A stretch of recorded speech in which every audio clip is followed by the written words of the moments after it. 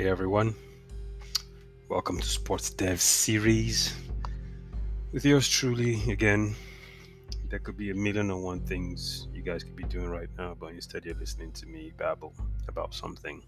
So, thank you so much for coming on, and I appreciate your time.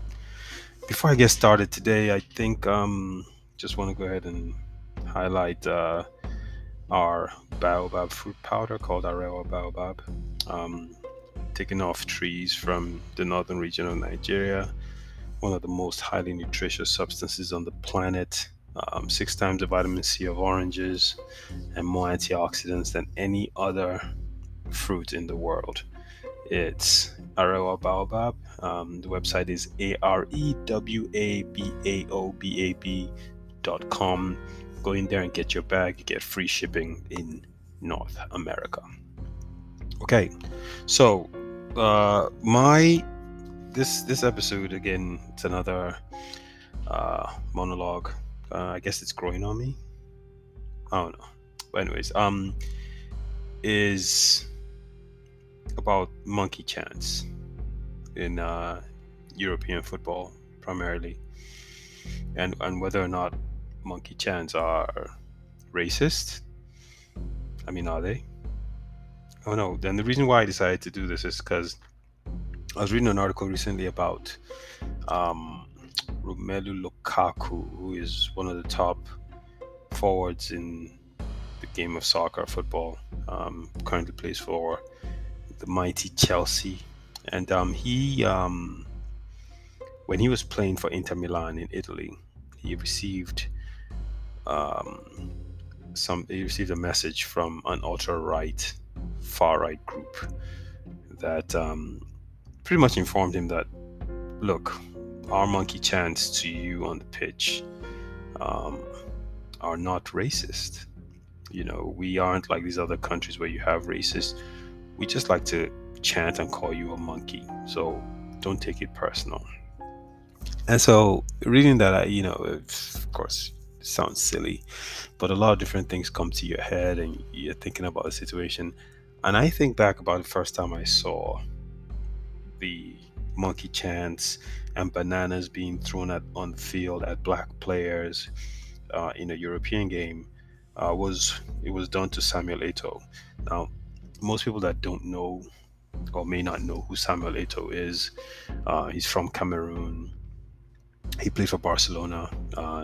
Even people that aren't soccer or football fans know about Barcelona. This guy was an outstanding, truly outstanding player. And if he, I believe my personal belief, this is me, I believe if he wasn't African, if he was European, he would have won several Ballon d'Ors. He would have just been awarded with all sorts of trophies. He was truly that good. But anyways, he was playing for Barcelona, and they threw bananas on the pitch, monkey chants, and that happened at several different games. And at one particular game, he threatened to walk off the pitch, really frustrated and angry, and his teammates held him back. And at the time, I was watching this really sick display of, in my opinion, racism, but we'll find out after we listen to this podcast, right? But looking at this, and I said to myself, a friend of mine that was with me at the time said, wow, that is just pure outright racism. And I asked him, I'm like, am I just trying to play devil's advocate at the time, that why is it racist though? Why are monkey chants racist? And he said, because he's a black guy, they're calling him a monkey, so it's racist. I said, yeah, but so ever since then, the reference to black people as apes, monkeys, monkey chants, bananas being thrown at them, was something that I'd always looked at and thought, you know what, I need to understand why this happens. So here we are, and it's disturbing to some people. Some others, they try to brush it off, but it's definitely something that has been going on in the world of football for quite some time, and it's something that people should pay attention to if they're unaware. Just to put it in perspective, in 2019, I'm going to list out some key occurrences of these situations. Um, Moise Kean, who played for Juventus on April 2nd, was racially abused by fans of Calgary, uh, or Cagliari, as they will say in Italian, because he celebrated in front of their fans. So they proceeded to just let out all the vitriol and hate they had inside them, directed at him. That was one. On April 4th, English defender Danny Rose wanted to retire from football because he was severely racially abused by fans in Montenegro. This was an international match between England and Montenegro. On April 12th, same year, a match in Ligue 1, which is in France, was halted for several minutes after the defender for Amiens, Prince Guano, was racially abused by opposing fans. They were hurling out monkey chants, which is what the Guardian reported. On August 2nd, the charity called Anti-Racism Kick It Out was appalled after 4 racist incidents happened during the opening season for England, which always gets me. People always act appalled, and when I see people act appalled, it makes me question what world they're living in and whether they have been hiding in some kind of bubble this entire time. On August 3rd, St. Petersburg fans display a banner to Brazilian Malcolm stating that black players weren't welcome at the club. Now, Malcolm was a transfer from Barcelona to that club. So it was crazy. And then August 14th, I remember this one very well because I'm a Chelsea fan.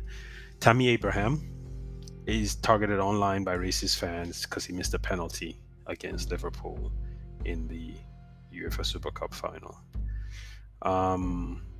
So, and then of course we have the incident I referred to with Romelu Lukaku on September 2nd, Inter Milan. So these were the fans of the club that actually sent this letter to him stating that the monkey chants weren't racist. So, and then October 14th in Bulgaria, fans make Nazi salutes and monkey noises aimed at English black players during a Euro 2020 qualifier. November 2nd in Syria, which is in Italy, Napoli's Kalidou Koulibaly suffered racist chants, which is typically monkey chants, in the stadium. November 2nd, Mario Balotelli was again, racially abused with chants, monkey chants again, prompting him to kick the ball at the crowd.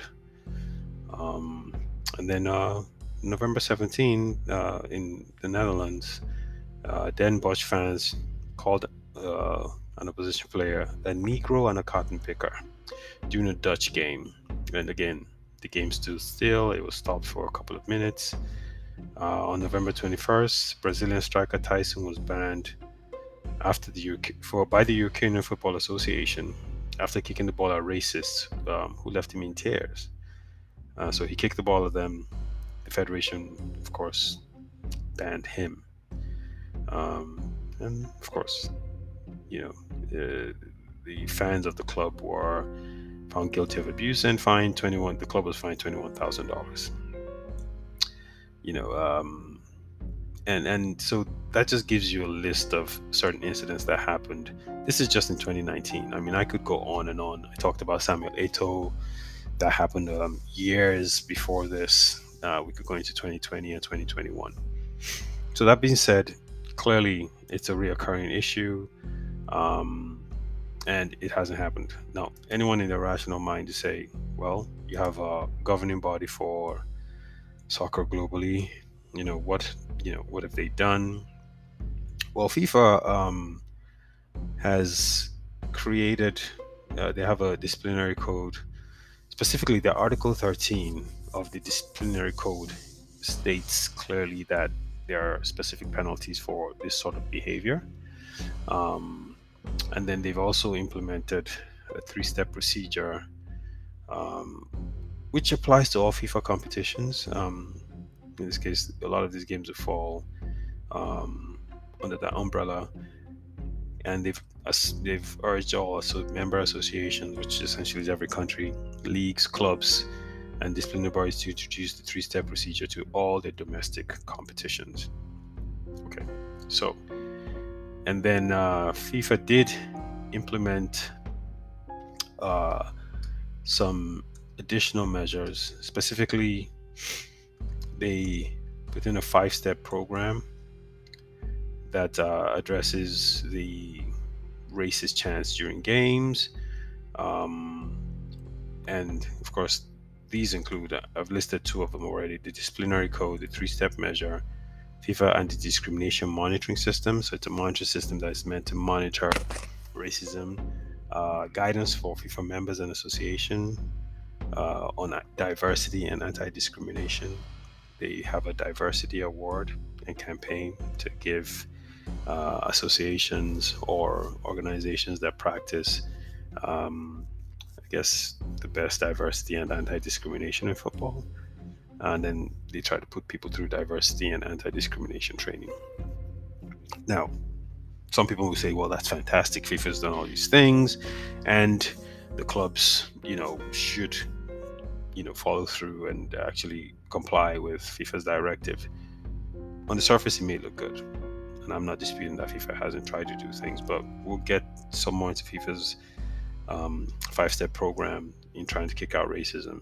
As a matter of fact, one of the key things under the disciplinary code is that a club that actually has this is fined 20,000 Swiss francs, which I think is the equivalent of $21,000. Don't quote me on that, but I believe it's close. So the question is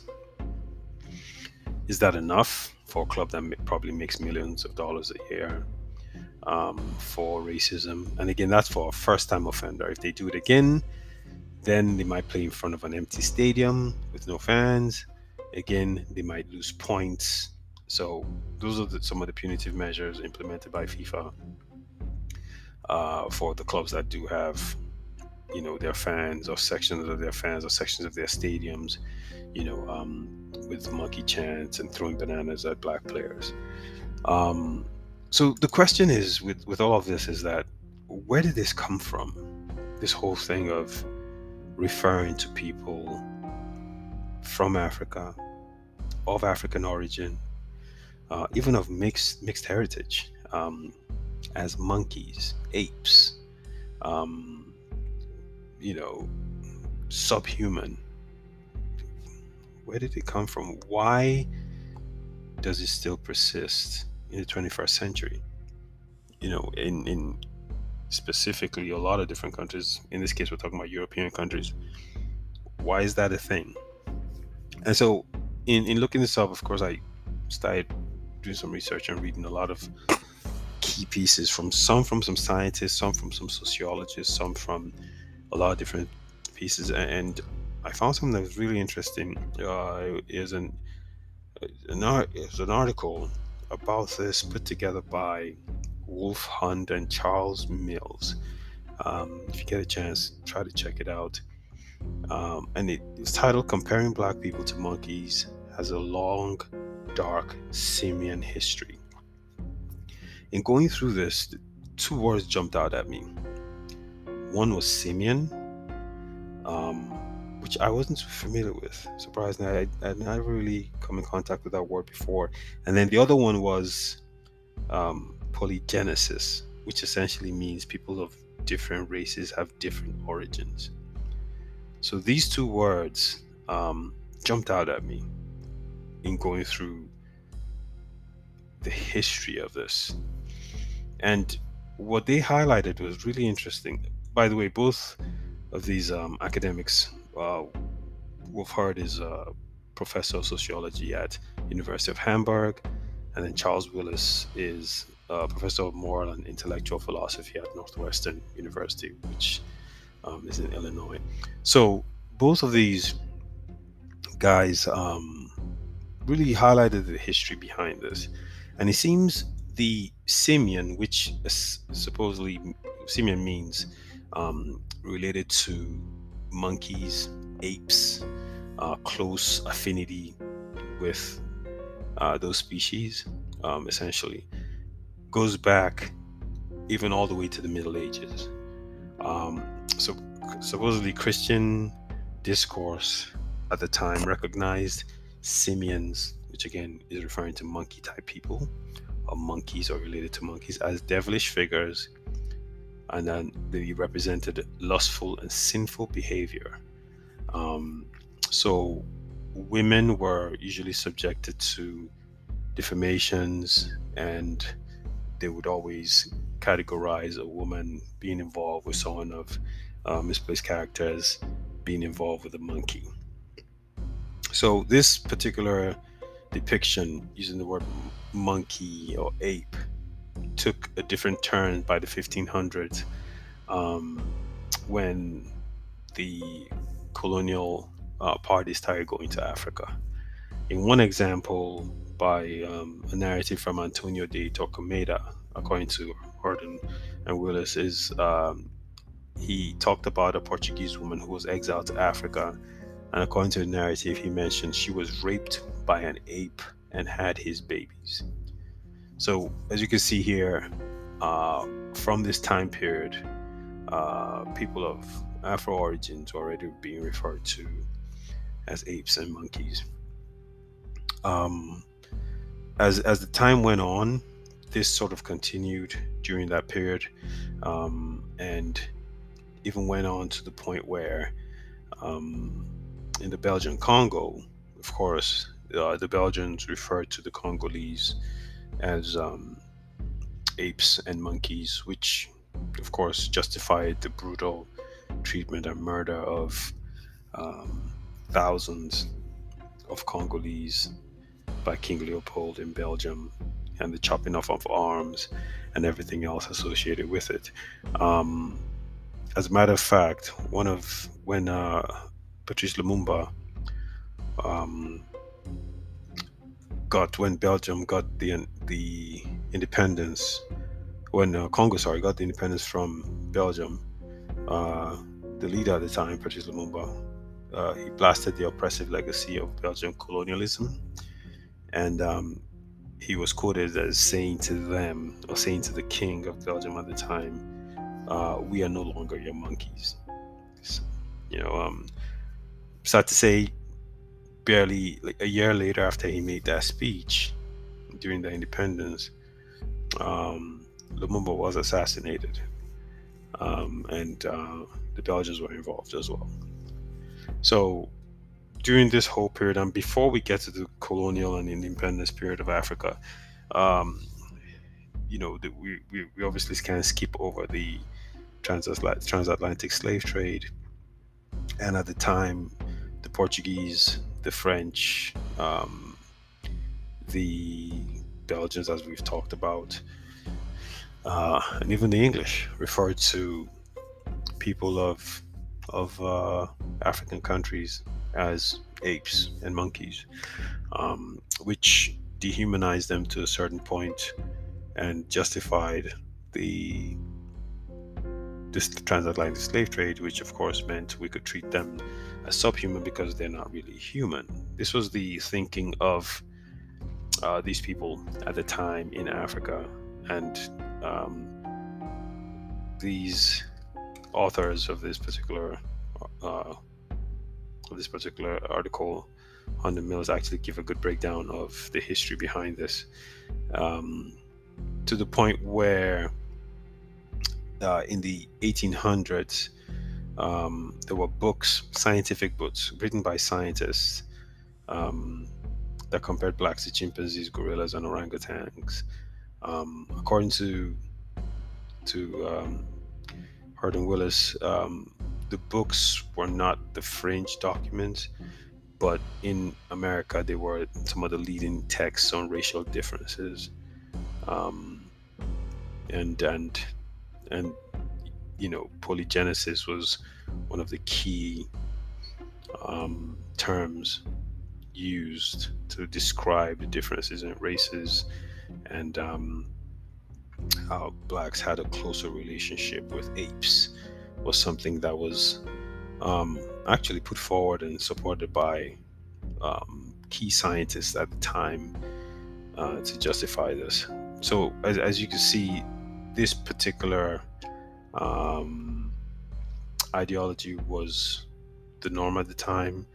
Of course, according to the people who wrote these articles, they also mentioned that the depiction of Tarzan and the Tarzan uh, movies that were created back in the day didn't necessarily help, because the Africans were always portrayed as being subhuman and as monkeys. So, as we can see here, this depiction, which was used during the colonial era, it was justified again during the slave trade that happened. Um, Scientists at the time had created theories to associate people of African origin as being related to apes and closer to apes than to human beings. And it became the most widely held view at the time. So, all these kind of grew, and fast forward till today, we see sporting events where, again, people of Afro origin, from Africa for this matter, are playing a game and are being subjected to these chants, taunts, bananas being thrown, and the like. Now, I'll go back to the conversation I had with my friend when we saw the Samuel Eto'o incident about why is it racist, and I'll compare that to, of course, the historical context being that was broken down by these academics that highlighted everything, as well as um, the actual documented history of the colonial era in Africa, and you see immediately the connection, where this came from, why it persists today, and the irony of it is the same countries that perpetrated the colonialism in Africa, um, subjected and marginalized people, are the ones that have their citizens throwing bananas and making monkey chants in stadiums. Okay, so some people might say it's a coincidence. I beg to differ. So it's clear as day, the connection of where this comes from. Um, why should anyone be upset at it? I'll tell you why. Maybe because there were millions of people that were exterminated as a result of that ideology. Millions of people killed, shipped off, treated as subhuman. The legacy of which we still see today in a lot of different countries. That's still real. And so to think that these players are going in there to participate in the game they love, and are subjected to this over and over again, becomes the issue. And to be honest with you, some of these players may not even fully know the history of why this happened. Some of them might have been forced to go look it up just because they were constantly subjected to these chants, these abusive, extremely abusive situation. And one can only imagine how they would have felt once they found out the history behind it. Um, so, given that this is obviously tied to incidences of mass extermination through a perception that made a group of people less than human, um, we need to revisit what FIFA is doing to eliminate this behavior. Is FIFA putting in policies in place that, you know, establish a zero tolerance for the behavior? And have they put in real sanctions for the professional clubs whose fans are showing this behavior in games? You know, that's the question that we should ask, because they are the governing body. They do regulate the game. The associations, the federations of these countries, in some cases, may not do anything, but the federations in each country report to FIFA. So they have the power to force them to try to stop this. Um, and looking at FIFA's five pillars is what they call it, to foster and promote anti-discrimination, I have to ask myself the question, why is FIFA doing this? Are they doing this for the players that are being abused, or the countries they come from, to make them feel better? Is FIFA doing this for itself? You look at things such as the FIFA Diversity Award and campaigns, or marketing EU anti-racism action plan, where they get celebrities to stand in front of cameras and show, I have no idea why. Some people might be like, oh, the Stop Racism campaign, where you see people wearing t-shirts. Okay. And you see FIFA behind it. Now, some might say, hey, listen, that action is good because it's educating people and forcing them to change their perception. Is it, though? Is it? What history has taught us in this world is people change where you really force them to change by hitting their pockets as hard as you can. First Defense and FIFA, these clubs pay 20,000 Swiss francs, $21,000 for a club, professional club. And again, when you look at the reason why these things happen, the history of it, the reason why monkey chants even exist in the first place, right? When you really look at it from that perspective, it's almost laughable to think that these 5 pillars form a basis to really stamp this out. You have to ask yourself, who was in the room with FIFA when they decided to create this?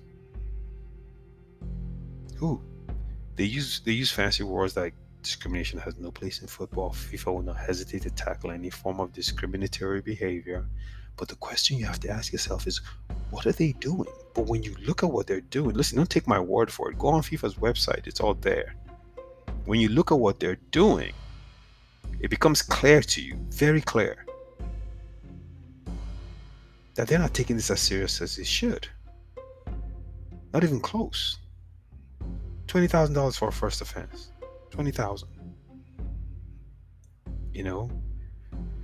So you have to ask yourself, oh, this will happen again. This monkey chant thing, you haven't heard the last of it. It will happen again.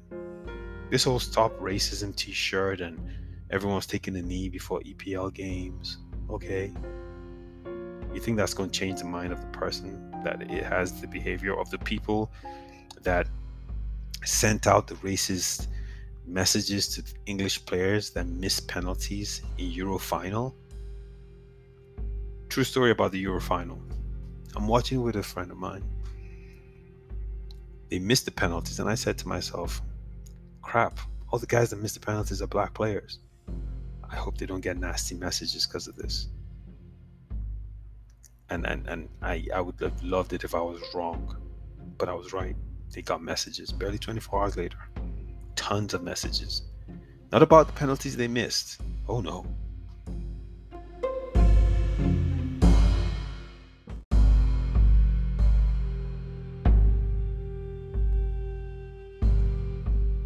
It wasn't about the penalties they missed. It was more so about the color of their skin and who they were. Sad thing. It's crazy. Insane. And you have to ask yourself this. If this wasn't happening to black players, to people of African origin, would it be allowed to continue? That's the question the football governing body needs to ask itself. Thanks for joining me and spending time with me. We'll catch you again in another episode right here, Sports Dev. Thanks again. Bye.